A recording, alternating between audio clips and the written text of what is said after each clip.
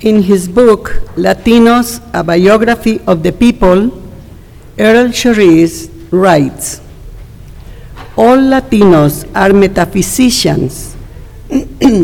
No other historical, cultural, economic, or racial difference so clearly separates them from the worldly Anglos of North America.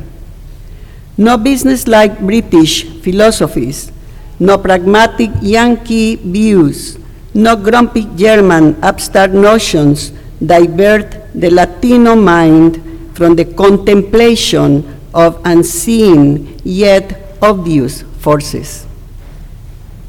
One of those unseen yet obvious forces that through frequent contemplation becomes so familiar to us Latinos is the notion that sooner or later we will die.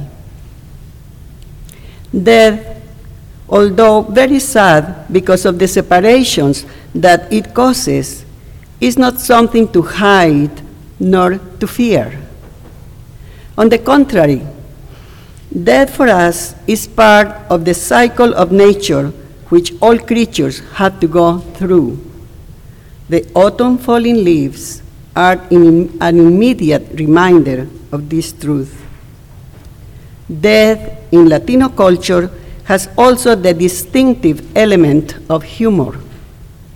Your order of worship today contains one of the hundreds of depictions of La Catrina, a lady skeleton wearing a fancy hat adorned with plumes and flowers. Catrina and also Catrino illustrate that regardless of wealth, class, and success attained, we all die. This humor can be seen also in the sugared skulls positioned here and there in our ofrenda. You can look at them yet later. These skulls were decorated by First Parish adults and children last year. Seen as familiar, as a natural consequence of living, and even with humor, death becomes a friendly presence, a mysterious agent of liberation and of hope. By celebrating the Day of the Dead, we are acknowledging that all these beloved people whose pictures adorn our ofrenda and so many others whose name remains unspoken have crossed the threshold of one of the greatest mysteries surrounding our existence. Where are they now? Will we ever be able to see them again? For some of us, asking these questions is an exercise in futility since they are plainly unanswerable. Others say such questions and similar ones are of no value since this life is the only thing that should concern us. Yet, what sustains untold numbers of people, what makes separations from their loved ones more bearable, is faith in their happy reunions in the afterlife. Others say that they can, through appropriate channels, communicate with those gone before us. Does anyone here watch Long Island Medium? I don't, but I know about the show. Regardless of our metaphysical beliefs, regardless of whether or not we contemplate unseen yet obvious forces, the truth is that every breath we exhale, every second the hand of the clock advances, brings us closer to our expiration date. Thus, the questions now are we ready to face our own death? Better yet, are we ready to ace it? Are we living so well that we will be able to perform extremely well as we surrender our last breath? For me, acing my own death means dying free from attachments, dying in complete peace and even joy, knowing that I don't have any debts, that all my affairs are in order. That's a big aspiration I have. That my children and spouse know what to do with the things I leave behind. That when they open closets, drawers, and boxes, they find there nice, clean, possibly folded, useful, and why not, some beautiful things. I will ace my death if I had prepared the order of celebration for my memorial service, and if I have clear guidelines regarding what to do with my remains. The other day, when I was telling my son about this homily, he asked precisely for those guidelines. He said, "Mommy, it will really, really facilitate our lives if you let us know exactly what you want." And so I am planning to do that.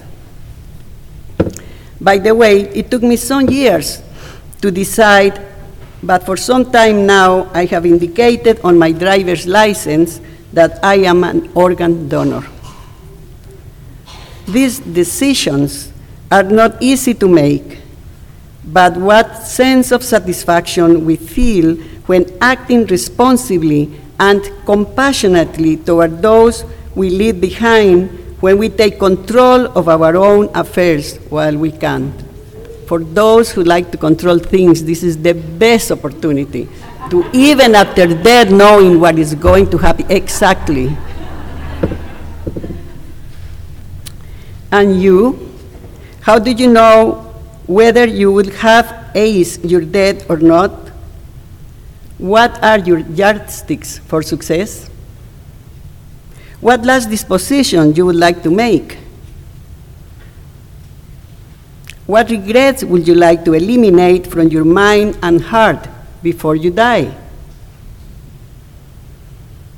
What important unfinished business would you leave? Could somebody finish them, or will all go to waste? What a pity. How effectively and lovingly do you wish to participate in the final adventure of your life, your own death?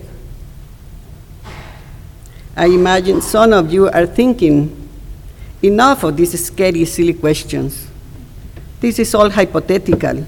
Who knows what the circumstances of my death will be, so who cares? I say, we all should care to ask and to respond to these and other vital questions, lest our lives end up in Rilke's repository of unlived things. The following excerpt from one of his poems in the Book of Pilgrimage, in which that phrase is contained, shook me to the core. He says, "No one lives his life. Disguised since childhood, haphazardly assembled from voices and fears and little pleasures, we come of age as masks. Our true face never speaks. Somewhere there must be the storehouses where all these lives are laid away, like suits of armor or old carriages, or clothes hanging limply on the walls. Maybe all paths lead there to the repository of unlived things." Many years ago, during a retreat called Your Passionate Path, I became aware of another poem, this time by Donna Markova, which since then I had made my affirmation and covenant with life. It says, and probably many of you know it by heart too, "I will not die an unlived life. I will not live in fear of falling or catching fire. I choose to inhabit my days, to allow my living to open me, to make me less afraid, more accessible, to loosen my heart until it becomes a wing, a torch, a promise. I choose to risk my significance, to live so that which came to me as seed goes on to the next as blossom, and that which came to me as blossom goes on as fruit. To complement that powerful affirmation and to reinforce my commitment to avoiding having my life thrown in the repository of unlived things, I decided to wear this button which says, "Now is the time." Every time I touch or look at this button, I remind myself that the only time I have to live my life to the fullest is now, this very instant. It is starting to be a great antidote to procrastination and indecisiveness. I recommend it. Look for your button that means something to you. May you all be able to make death your ally for a full living.